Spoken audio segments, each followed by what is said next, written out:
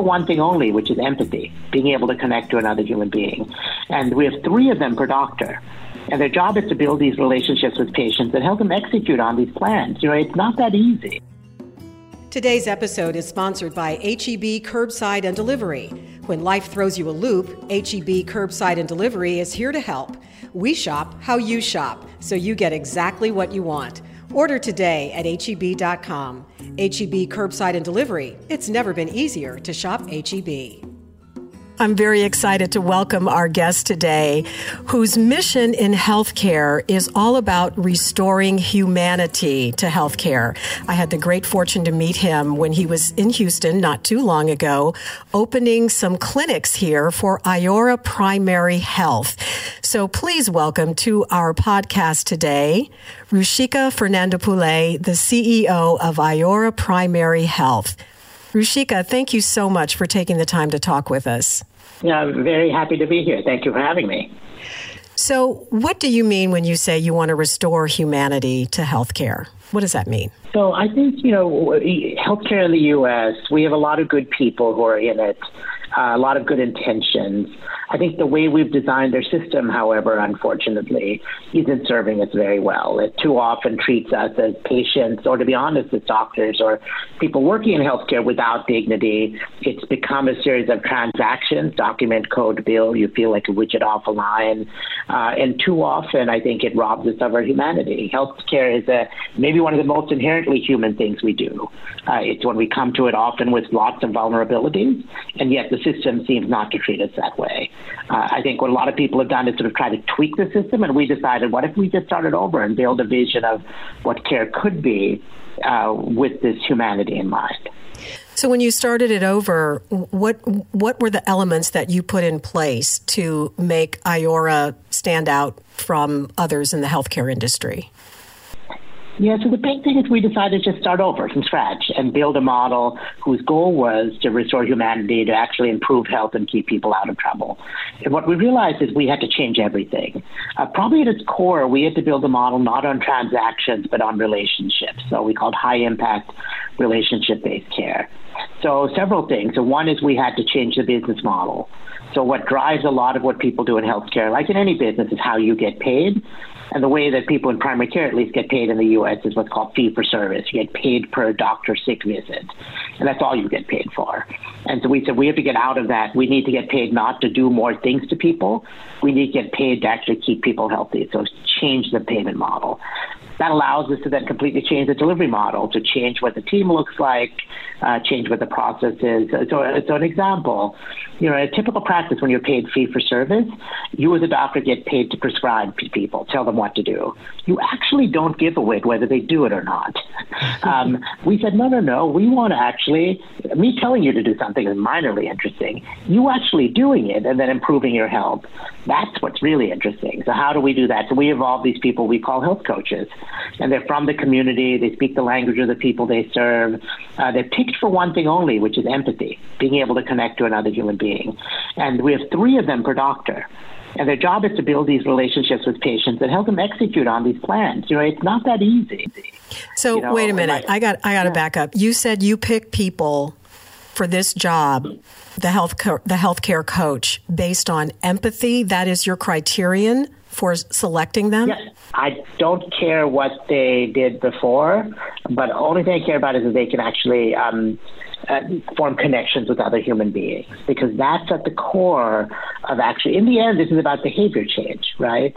And people change behavior when another human being attaches them. So one of my favorite stories, which I think you'll appreciate, we had a practice in a place called Atlantic City, New Jersey, where we were taking care of folks. And we had a patient came in, and I was a doc, and the health coach came and said, "Doc, there's a patient here. She's a hot mess."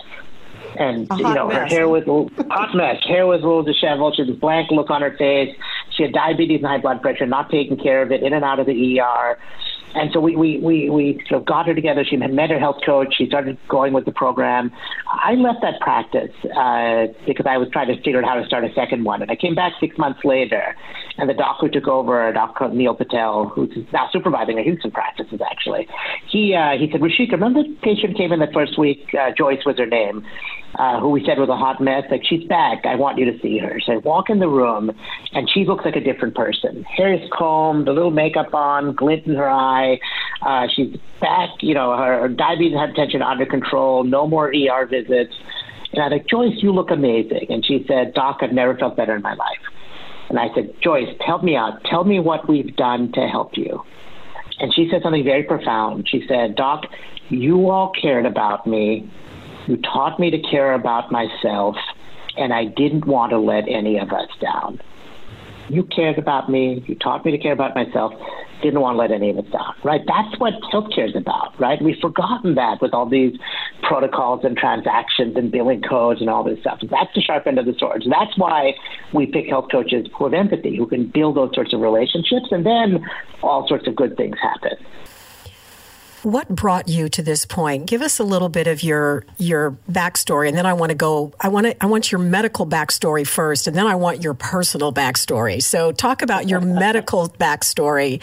How did you start in the profession, and what was the catalyst that just made you move from what you were doing to start this whole new way of looking at healthcare?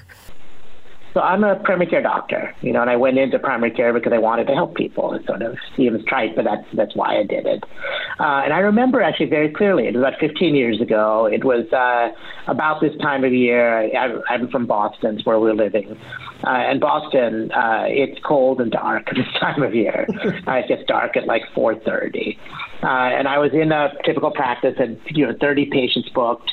They had put a new electronic health record in. I didn't have time to fill out all the little clicks and things. I had to scrawl notes and piece of paper, and then after work, spent 2 hours trying to finish my notes so I could, keep up with the RVUs and all the other garbage we had to do. And I remember there was a partner, one of my colleagues was sitting there with me doing the same thing. And she said something very profound. She looked over to me and said, Ruchika, every day I lose a little piece of my soul.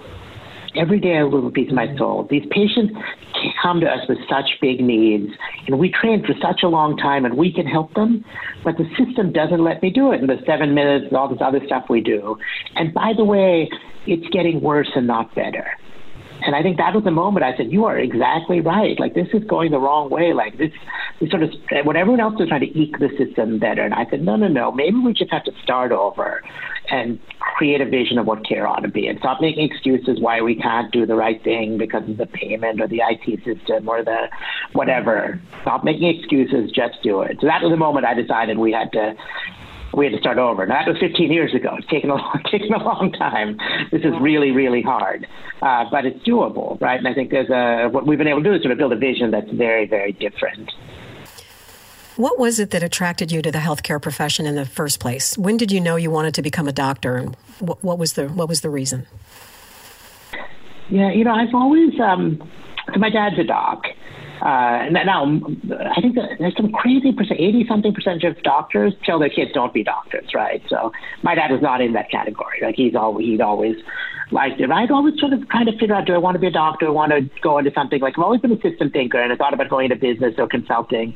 Again, I remember very clearly I was in college, and I had gone to this consulting meeting. The consulting companies would come on campus to recruit, and there was one of these fancy receptions at the Charles Hotel. They'd give you little potatoes with the caviar on it, and one of their sales pitches to come be a consultant was, if you come here, you only will have to deal with smart Ivy League educated people. And then I remember the next day flying home to go visit my parents and visit my mom, and she was cooking a meal, and she said, can you go over to our neighbor, Mrs. DiNicolo, and borrow some sugar or something? So I walked over, and Miss DiNicolo was this amazing, older Italian woman.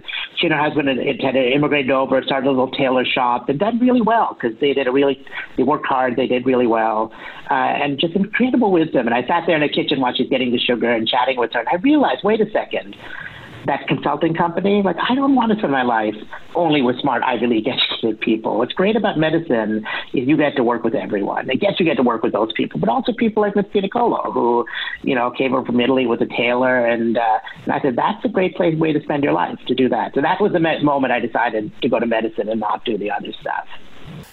So you're a people person. That's obviously very clear, and you obviously have empathy for your fellow man. Tell me a little bit more about how you grew up, where you grew up, what your life was like growing up, and how all of that manifests itself in who you are today, how you show up, and how you do your business. It's a great question. So I'm an immigrant, first generation. I think there's a lot of talk these days about immigrants. I wasn't born here. Born in a place called Sri Lanka. My family moved here when I was 2.5 years old to Baltimore, Maryland, and so grew up at a time when there were very few folks from Sri Lanka or immigrants. To the late '60s, when the first wave of sort of non-white, to be honest, immigrants were coming over. I think I always grew up thinking, we've given a whole lot here and need to sort of give back. And how do you sort of do that? And that's sort of part of what led to, as you saw, the decision to go into medicine. I think I went through my training. I actually had the opportunity to spend a lot of time doing medical work in other countries. So spent some time in Malaysia, spent some time in South Africa, in the Dominican Republic, in Russia, in Sri Lanka. And I think learned a lot. So the whole idea of health coaches actually comes from community health workers that people have used in lots of other parts of the world. And they did it because they had to, because they couldn't afford doctors. So they try to trade people in the community. And I think, so in Malaysia, for instance, where I did some work, the way they do their maternal care is they have a mom in every village. So within a 5-minute walk of like almost everyone, there's a mom. And in her hut, in a little house, she has a big blackboard. And she has the names of every person in the village who's pregnant written down. And there's a checklist. So at week 3, week 4, week 5, do they get the immunization? Do you check their weights, make sure things are progressing? And she has a telephone. And so, first of all, no one falls through the cracks. Their immunization rate's 100%. If you don't show up, she goes to your house and says, hon, you need to get your shot. Let me give it to you. No one falls through the cracks. And then if she sees something's wrong, then she calls up a nurse, and the nurse helps her through it. And then the nurse can't deal with it. Then you go to a doctor. So they're able to manage this stuff in an amazing low-cost way that's actually fundamentally more effective than what we do, is by making women go to the doctor every week while they're pregnant. It's ludicrous to have a physician, do routine checkups on people and have a physician measure your belly. You do not need to go to medical school to do that, right? I mean, it's silly. Right. Or to jab a needle in someone's arm. You don't need to go to medical school to do that either. You can train people to do it. So I think I learned a lot from other places. By the way, the name for these health coaches, I don't love the word health coach. It's sort of stuck. The name I like, Paul Farmer, is a guy who started a thing called Partners in Health, and he works in Haiti and the Dominican Republic and places. He calls these people accompagnateurs, one who accompanies you in the journey to health. Right? It's exactly who they are. Now, I can't spell accompagnateur, and no one else can, so that's why we don't call them accompagnateurs, but that's exactly that's a mouthful. Point. And I think, but I think having that perspective, seeing how people have done things in other places, has been very helpful as we've designed some of the things at Iora. Well, clearly, you're the sum of all the experiences that you've had. I'm wondering, when you made the decision to go to medical school and follow in your father's footsteps while creating your own path, of course, what obstacles, if any, did you run into? Did you ever have anybody tell you can't do that? Why would you even think you can do that? Did you have any experiences like that? Oh, so all the time. I had a high school guidance counselor, Mr. Thompson. I still remember him. And he gave me a piece of advice I've never forgotten. He said, there are going to be times in your life when people are going to tell you you can't do something. And what they really mean is that they can't do it. And so just take it with that. It means they can't do it. And it means nothing about whether you can. And I think, having done this for a long time, and it's been very hard, and lots of, not everyone likes it when you're an innovator. Probably the only skill you need is refusing to take no for an answer, and just figuring out how to ask the question differently and having some persistence to try something differently. Right. I think that gets one a really long way. That's such an important message, I think. And, one of the reasons that I started this podcast, and you and I talked about this a little bit when I met you here in Houston, is that I'm trying to help foster more civil discourse. My goal is that someone who is watching this podcast or listening to it who, might not ever have met anyone from Sri Lanka or might not even know where it is, okay, might, think, well, I don't know anybody who looks like that, who sounds like that, who comes from that part of the world. And then hear you talk about your vision for helping other people and having empathy at the core. My goal is that somebody sees that in you and also can relate to it in themselves.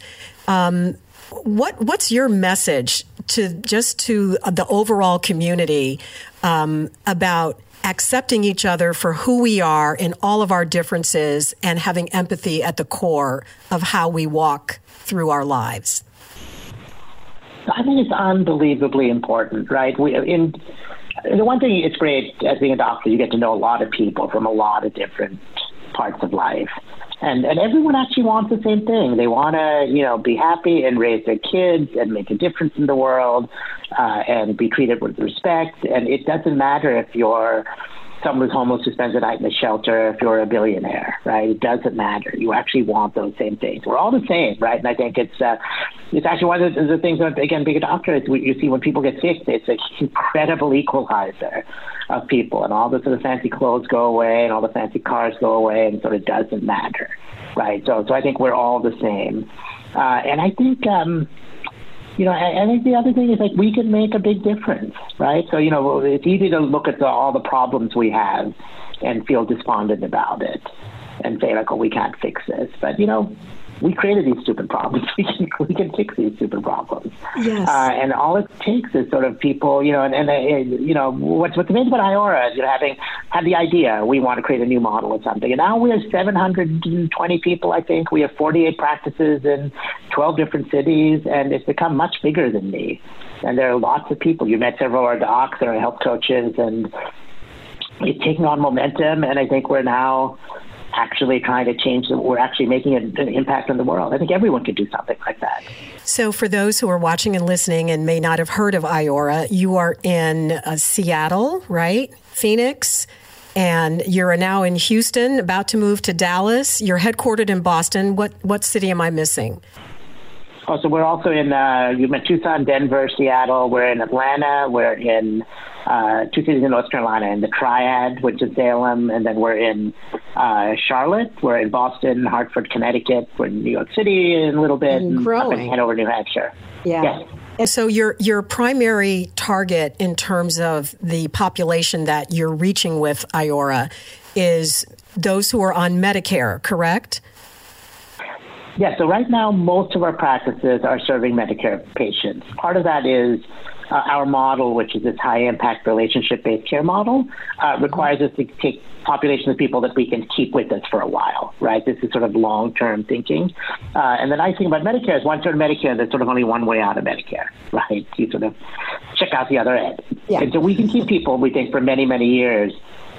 And people in Medicare tend to be older and sicker, right? And we have partnerships with great Medicare Advantage plans that allow us to get paid a different way. So Medicare works. We also, in some of our places, serve folks from self-insured employers, people like the Boeing Company, the Teachers Association in Washington, the state employees in Massachusetts, and the like. So really, our mission is to try and restore humanity to everyone, and we're going to sort of do it as we get more payers willing to pay us differently. I see. So it's basically you have to start somewhere, and that was a strategic place to start. And then as the model becomes successful and grows and becomes more accepted within the healthcare community, that would then allow you to go beyond the older population and reach everyone. Am I understanding that correctly? That is exactly right. Iora just opened 6 clinics here in the Houston area. And one of the things that I love about what you do is that your clinics are in neighborhoods where people live. Now, we're fortunate here in Houston to be the home of the best medical center in the world. People come here from all over the world for health care. Yes. And you're taking a different approach. I mean, you certainly can go to the medical center and get fantastic care. But what you're doing is actually opening up clinics in neighborhoods where people can get to you more easily. Talk a little bit about that strategy, if you wouldn't mind. Yeah, so I think what we're trying to do is try to create change. I mean, so there's a top-down strategy, right, with these huge health systems, and if you need sort of complex care, that's exactly where you ought to go. But we think there's, for primary care, we ought to go bottom up, and we ought to be where people are. So we put our practices not in medical office buildings, but in sort of strip malls where people are going anywhere, where there's, a dollar store or a grocery store or something where they're going anywhere and in the neighborhood. We try to make it easy. So if, you need transportation, we'll actually send a Lyft or an Uber to come pick you up, and we pay for it and drive you into the clinic. Once we meet in person, it's really important we meet in person. We can do a lot of stuff by text message and email, and if you can do video chat, we're happy to do that. And because, again, I think the whole idea is how can we sort of build this relationship and do it in sort of a continuous way and make it easy for you as a patient. What do you think will be the greatest obstacles, or maybe what even have been the greatest obstacles thus far, to taking this completely new way of looking at healthcare and expanding it throughout the system? What kind of pushback are you getting, or do you expect to get as you progress? Yes, I think this is very new. It's not a little different, it's completely different. And so I think, unfortunately, there are a lot of people in the current healthcare system who are making an awful lot of money off of keeping people sick, to be quite honest. Right? That's what happens. You make money out of filling hospital beds and doing MRIs and doing procedures on people. And so you can imagine what we do, the side effect of what we do by building these relationships is we make a dramatic impact on lowering unnecessary hospitalizations, ER visits, and procedures that people don't need. You can imagine the people who make they're living off those things don't necessarily like us. So I think several things. One is getting payers to pay us differently. This is what we call value-based payment as opposed to fee-for-service. I think we often get opposition from health systems who don't like the fact we're drying up some of their referrals. I think getting patients and consumers to understand there's sort of a different way and we could try something different, it's a challenge. Getting docs, who are willing to do things differently. So one of the things we're doing, by the way, is really, really thinking about how we change the power dynamics, right? So we have these sort of bad power dynamics in healthcare that don't allow us as patients to fully take control of your health. This is part of restoring humanity. So, for instance, we are docs, and the same thing happens in our teams, right? Where between the teams, the doctors, the health coaches, we flatten the hierarchy. And so we do things like our doctors don't get square white coats, they don't have a private parking place, they don't even have a private office. They sit in our huddle. We do huddles every morning where the whole team gets together and talks about patients. The doctor doesn't sit at the head of the table. They don't even run the huddle. The first thing we say every day is we all run the practice. We all run the huddle. We take turns. So as a doc, I get to run it every 12 days, but so does the nurse and the health coach and the operations assistant. So again, this is not for everyone, right? There are some doctors, I'm the captain of the ship. I need to be in charge. We're like, this is not the right place for you. But the docs would say, no, I want to be part of a team. By the way, we tell the docs, you're still in charge. You're the most expensive person in this room. You're the most trained person in the room. But the way we lead is not from out front. We lead from beside. It's a different thing. So again, it's not for everyone. So we just need to find the people who want to do it, come over here. And then eventually what happens is more and more people see it and they say, this is not worse than what I'm doing. It's not scary. This is better.